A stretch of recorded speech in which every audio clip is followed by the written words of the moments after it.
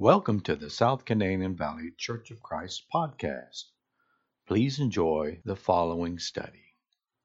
This morning, we're going to talk about devotion, about how devoted we are. And this was something that was brought up into my attention, especially last year, if you probably do remember. But last year, we went through a pandemic, and a lot of, in case you hadn't noticed, but last year, the congregation in Tulsa, we thought it was a good decision to just skip church a couple weeks just to make sure everything blew over. Maybe it wasn't the right decision. Maybe it was. We honestly don't know at this point. But within those few weeks, I had noticed something within me that I began to slip. Whenever I wasn't with my brothers and sisters in Christ, I wasn't studying my Bible as often as I should have been. My prayer life began to diminish. And my spirituality as a whole just began to decline. And I asked myself why that was. Why is it that whenever I'm not there, whenever it's not important for me to be a member of the church, why is it that I'm slipping? And I had to ask myself, am I devoted? Am I really as devoted as I claim to be whenever I come and worship with my brothers and sisters? Am I really as devoted as I wish I was or I want to be? And I had to ask myself a series of questions to figure out if I was really that devoted. And I had to face a hard truth that really I wasn't. I wasn't as devoted as I wanted to be. And I've worked for at least the last year on working really hard, trying to be more devoted and trying to devote myself to God and to Christ. But before I did that, I had to ask myself a series of questions that I'm going to ask all of you as well. And I ask you to ask yourselves. You know, last year was quite a mirror for me. It was a time I could look at myself and think, what is wrong? And I ask you to put, and you may not have shut down, I don't exactly remember if you did or not, but I ask you to put that same mirror in front of yourselves this morning. And ask yourselves these questions along with me, the questions that I had to answer for myself in order to find out, am I really devoted? And the first question we want to look at is, do I love the Word of God? We'll start off, we already read this passage this morning, but let's start off in Psalms chapter 1, verses 1 through 3. It says, "Blessed is the man who walks not in the counsel of the ungodly, nor stands in the path of sinners, nor sits in the seat of the scornful, but his delight is in the law of the Lord, and in his law he meditates day and night. He shall be like a tree planted by the rivers of water, that brings forth its fruit in its season, whose leaf also shall not wither, and whatever he does shall prosper." Now, when you think of someone who loves the Word of God, I don't know what you picture, but this is what I picture. I see a man who loves the law of God. He meditates on it day and night. What does that mean? It means that he studies the law of his God. And remember, this is the Old Testament, so the law of God was Numbers, Leviticus, Deuteronomy, and all that stuff. So imagine someone who loves those books and thinks about them day and night. That's quite a bit of devotion to remember all those books and think about them on a constant basis, right? But this is a guy who, whenever hard times come, whenever tribulation and strife and persecution comes along, his leaf does not wither, and whatever he does prospers. You know, we all want to be that person, right? We all want to be that kind of a Christian that looks at himself and says, you know, when persecution comes, I'm ready for it. And I'm not going to fall away. But in order to do that, we have to delight in the law of the Lord. We have to love the Word of God. You know, the guy that wrote this, David, he wrote another psalm in Psalms 40 and verse 8. And he said, "I delight to do your will, O my God, and your law is within my heart." You know, we all know King David as a guy who was a man after God's own heart. God even called him that. And he loved the law of God. He said, "I delight to even do your will. I love to be a part of what you want me to be a part of." And that's what we all want, isn't it? That's why we're here this morning, because we want to be that person. We want to love the law of God.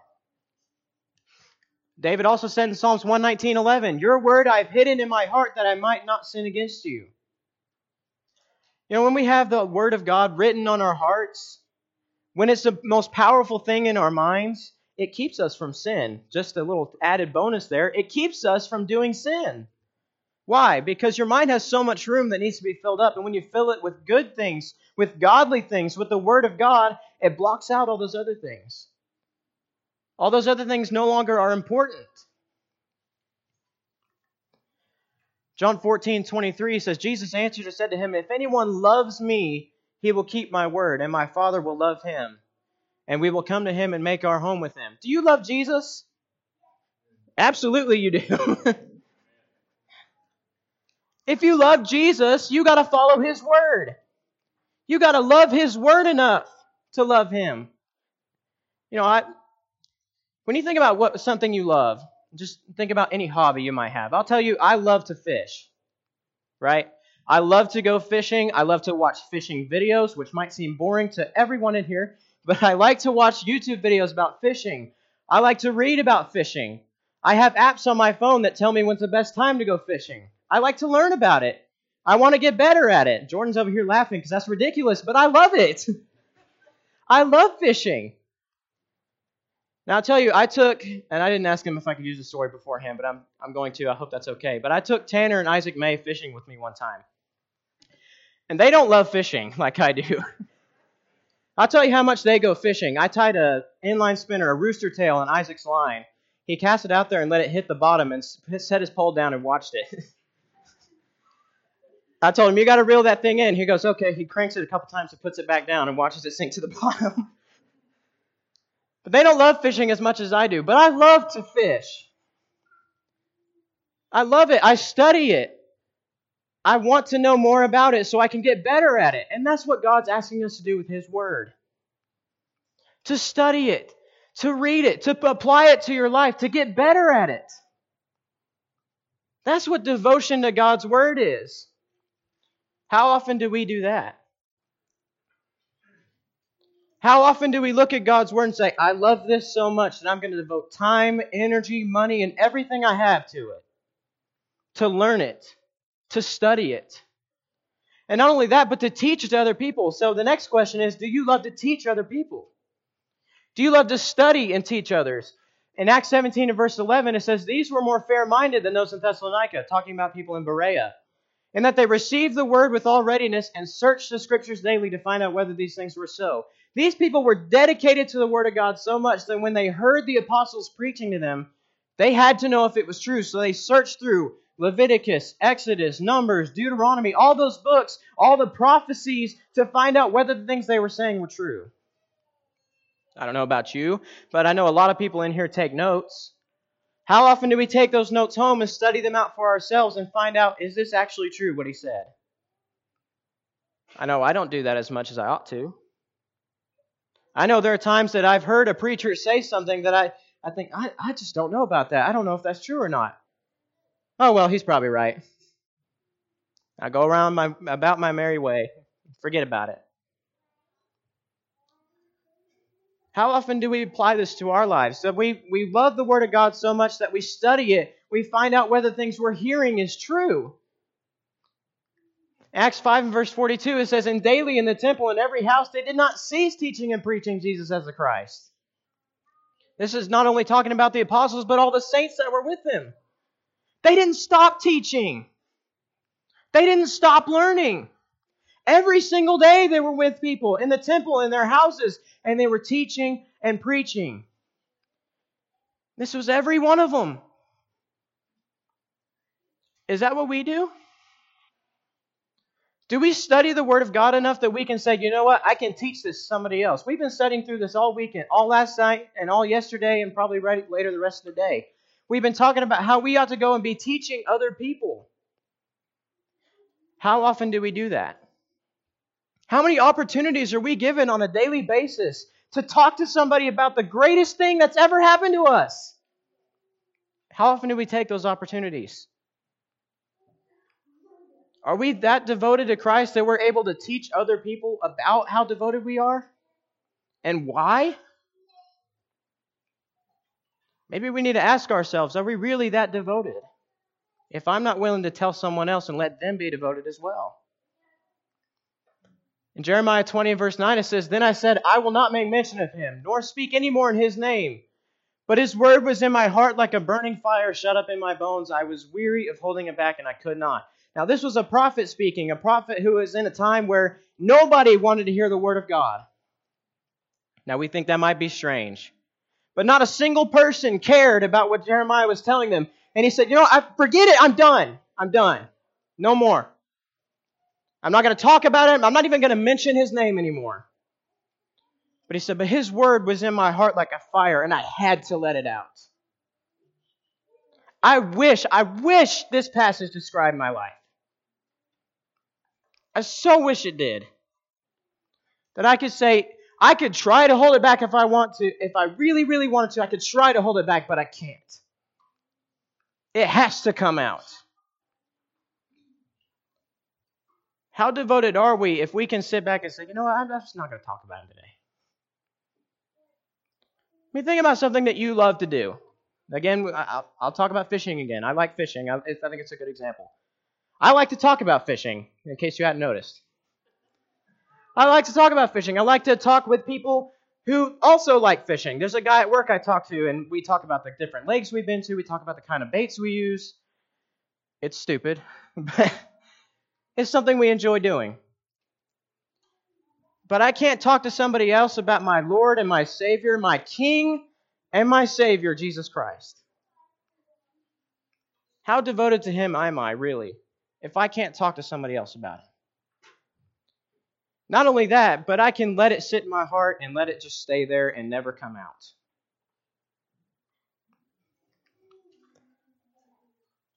In Hebrews 3 and verse 13, it says, but exhort one another daily while it is called the day, lest any of you be hardened through the deceitfulness of sin. We're supposed to build each other up too. It's not just going out and teaching to the rest of the world, but it also applies to right here in this room. Are you devoted enough to tell your neighbor, the person sitting next to you that you love, the truth of the gospel? Not only the gospel, but some principle within the gospel. If you see your brother struggling, are you there to help them? How devoted are we to God's word if we can't share it with even the people in this room? The easiest people it should be to share it with.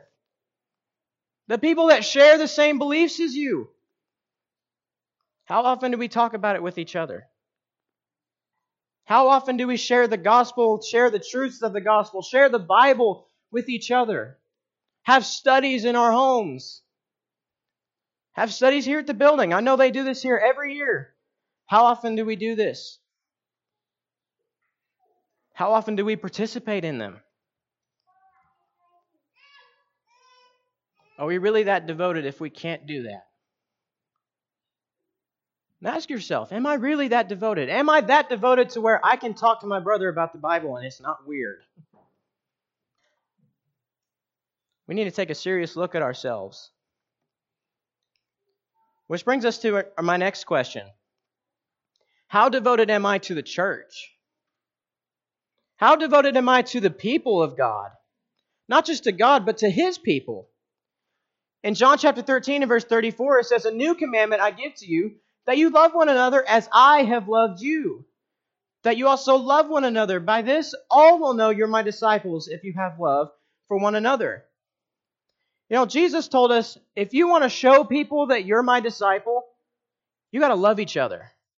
You got to love each other to the point where they say, why do you like those people so much? Why do you spend all your time with them? And you can tell them, because I'm a disciple of Christ and so are they. And I love those people for that. And not only that, but he said, love each other as I loved you. Think about the love of Christ for just a second. Think about what He did for you. Are you willing to die on a cross for the people in this room? I don't know a lot of people in here. I know some of them. But it's going to be really hard, even for the people I love the most, for me to say, yes, I will be crucified for you. Did you know Jesus? Were you best friends with Jesus? He said that no greater love has anyone than this, than a man who will lay down his life for his friends. Are you the friend of Christ? Were you before you knew Him? Yet He died for you. Is that the kind of love we show each other? Are we that devoted to one another that I can say with all honesty, I will die for you? Because that's what he's asking us to do. In 2 Corinthians 12 and verse 15, Paul said, I will very gladly spend and be spent for your souls. Though the more abundantly I love you, the less I am loved. You know, Paul was dealing with something in Corinth. People were telling the people in Corinth that Paul was not a real apostle. Paul does not care about you. Paul does not love you. And Paul told them, I would gladly spend and be spent for you. Even if you don't love me, I will love you. Is that the kind of attitude we have towards each other? Do we love each other that much that, that we'll say, I will spend and be spent for you. I will go to the ends of the earth for you. I will die for you. Think about the level of dedication that Paul had for his brethren. In fact, if we look at 1 Thessalonians chapter 3, verses 1 through 8. Now, at this point, I believe Paul was in prison when he was writing this. And he couldn't go visit the people in Thessalonica. And he said, therefore, when we could no longer endure it, we thought it good to be left in Athens alone. So he's telling them, I can no longer bear to not know what's going on with you because they're going through persecutions. And I have to stay here. I can't go anywhere. So we thought it was a good idea for me to be left alone. And sent Timothy, our brother and minister of God and our fellow laborer in the gospel of Christ, to establish you and encourage you concerning your faith. And that no one should be shaken by these afflictions. For you yourselves know that we are appointed to this. For in fact, we told you before when we were with you that we would suffer tribulation just as it happened. And you know. For this reason, when I could no longer endure it, I sent to know your faith, lest by some means the tempter had tempted you, and our labor might be in vain. But now that Timothy has come to us from you and brought us good news of your faith and love, and that you always have good remembrance of us, greatly desiring to see us, and we also to see you. Therefore, brethren, in all our affliction and distress, we were comforted concerning you by our faith. For now we live if you stand fast in the Lord. What's Paul saying to these people? He's saying, you're suffering through persecution, and so are we. We're in prison. I can't go anywhere. I can't come visit you. I desperately want to know if you guys are okay, so I sent Timothy. And he came back and said that you're doing good, that you're faithful, and that you remember us and want to see us. And he said, now in all of our affliction, in all of our distress, we were comforted by these words concerning your faith. We live if you stand fast in the Lord. What's he saying? What does that mean? It means my state of mind and my state of life, my comfort in this life is dependent on whether or not you're in the faith. I cannot rest unless I know you are still doing your job and you're still in the faith of Christ. Do we feel that way about our brothers and sisters? It's where if we can't see them for a little while, we're desperately wondering, are they still okay? I can't rest. I can't sleep. I want to know, are they still okay? Through all the kinds of things they're suffering through. Maybe they lost loved ones. Pick up a phone and call them. Are you okay? I have to know, are you still okay? Are you still faithful to God? It was that important to Paul that he could not rest. And even when he did know, it comforted him in the depths of prison to know that they were still in the faith. Are we that devoted to our brethren that we can't sleep unless we know? And then when we do know, we can finally have comfort no matter what we're going through. That's the kind of dedication that Paul had. And you can read all kinds of things about Paul and the dedication he had. And honestly, it's a mountain of mirrors. And it's really hard to look at that mirror and say, yeah, I'm like that. Just in the example of Paul. In Acts 2, verses 44 through 46, it says, now all who believed were together and had all things in common, and sold their possessions and goods, and divided them among all, as anyone had need. So continuing daily with one accord in the temple, and breaking bread from house to house, they ate their food with gladness and simplicity of heart. These were baby Christians. They had just heard the gospel. They're newborn baby Christians. And they thought it was so important that they loved each other that they sold what they had in order to give to somebody else. Not only that, but they were with each other daily, eating food together. Every single day they were with each other. They were together. They were singing. They were eating. And we might think, that's really weird. Why would you spend every single day with those people? And people are going to think that's weird when you're gone every day because you're with somebody that's in the church, or whenever you are home, you have 30 cars in your parking lot. People are going to think that's weird. And you know what? It kind of is. But we've been called to be weird, right? We've been called to be different than other people. And these people were different. They loved each other so much they were willing to go to the ends of the earth for each other. They were willing to be in each other's homes every single day. Those people had to walk to get to each other's homes. They didn't have cars. I doubt very few of them had horses or anything they could ride. Maybe a few of them did. But they had to walk. Can you imagine having to walk to your neighbor's house nowadays? One of these people sitting in the room next to you, having to walk to their home in order to spend time with them every day? That's weird. You know what? They were dedicated to each other. They were devoted to the point that they said, every day I'm going to be with you. Not just on Sundays, not just on Wednesdays, not just in Bible studies, but I'm going to be at your house every day. And you're going to be at my house every day. Are we that devoted that we allow these people into our homes? Now, some of us have a really hard time with that, right? Some of us have a really hard time with letting people in our homes, which is, I understand to a certain degree. But do we love these people enough that we'll say, come over to my house, I need to be with you?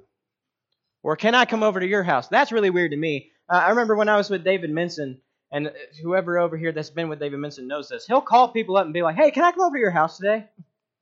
Are you busy? I'm going to come over real quick. That was weird for me. And he even had me make a couple of those phone calls. Can I come to your house today? That's awkward for me. You know why he does that? Because he loves those people. Because he's devoted to those people. And that's the same level of dedication we ought to have toward each other. It's a lot easier nowadays, too, now that we have cell phones. If you need to know if somebody's okay, just call them. It doesn't matter if they're on the other side of the world, you can call them, depending on your phone carrier provider. It's not that hard anymore. So why is it harder? We ought to have that level of dedication. If we don't have that, we need to ask ourselves, are we really that devoted to God and His people? One more question. Are we 100% dedicated to God? Is He the number one thing in our lives? The most important thing beyond anything else? Let's look at Luke chapter 9 and verse 23. It says, then He said to them all, if anyone desires to come after me, let him deny himself and take up his cross daily and follow me. You know what Jesus is telling us to do? Lay everything aside every single day and follow me. Take up your cross and follow me. That's hard to do, isn't it? There's a lot of things, especially here in America, that can distract us from that, isn't there? I've got to work. I got to provide for my family. And I understand that. That's a biblical principle. You need to provide for your family. But is that the number one thing in your life? Well, I got to rise to the top of the corporate ladder. Why? God hasn't called you to do that. You know what God's called you to do? Take up your cross daily and follow me. I got hobbies. I got things I need to do. I got plans. Is that what God called us to do? He said, take up your cross daily, follow me. Lay all those other things aside. That's hard to do. In Luke 16, verse 13, it says, no servant can serve two masters, for either he will hate the one and love the other, or else he will be loyal to the one and despise the other. You cannot serve God and mammon. Is there something in your life that's more important to you than God? Or do you place it within the same realm? Now, I talked about how I love fishing again. If I place fishing as the number two thing in my life, even, and at some point I decide, you know what, I could go to a Bible study, but it's a really good day for fishing. If that's even a question in my mind, there's a problem. Because fishing is not that important. I may love it. It's not that important. A lot of you in here probably don't love it. And probably would be easy for you to say, yeah, that's not that important to me. But a lot of us have a lot of things in our lives that pull our attention away. And you're either going to give your all to one thing or your all to another thing. There's no sitting on the fence. You're either with one or you're with the other. You'll either love one and despise the other. Which one are you going to choose? Because that's your choice. Am I devoted to God or not? Am I with Christ or against Him? That's the options. Those are the only two options. Am I with Him or not? And if there's something else that's more important to me, I'm not with Him. If there's something else that pulls my attention away, there's a problem. In James 1 and verse 8 it says, a double-minded man is unstable in all his ways. You can't be focused on two things at the same time. You know this if you're a distracted driver. If you text and drive, it's hard to focus on driving while you're texting, isn't it? I've had moments where I've been looking at my phone for 2 seconds and I'm off in the other lane on a straight road. If you're focused on two different things at the same time, one is going to give. One of them is not going to seem that important at the time. And how often do we pick the thing that's not that important? That text can wait. That's what those billboards say, right? It can wait. But how often do we pick up the phone while we're in the car? How often do we pick something else instead of God? You know, I could read my Bible for 30 minutes or fill in the blank there. And for some reason, that's a tough choice. For a lot of us. I know it is for me. We can't be unstable. We can't love one thing and not expect to hate the other.